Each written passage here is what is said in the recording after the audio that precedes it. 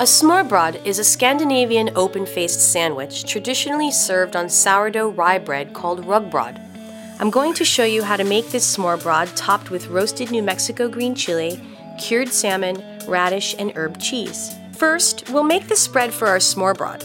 In a bowl, combine mascarpone cheese, lemon zest, herbs, pepper, and salt. Spread this mixture onto the bread slices. Here, I have some New Mexico green chili peppers that are roasted with their skins and seeds removed. Cut the roasted New Mexico chili into squares to fit the bread. Place the chilies onto the bread.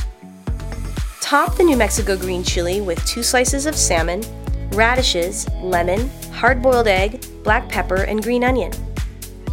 The smorrebrod comes in many forms, and you will love this colorful combination of creamy herby cheese, smoky New Mexico green chili, salty savory salmon, and the crunch of radish and lemon.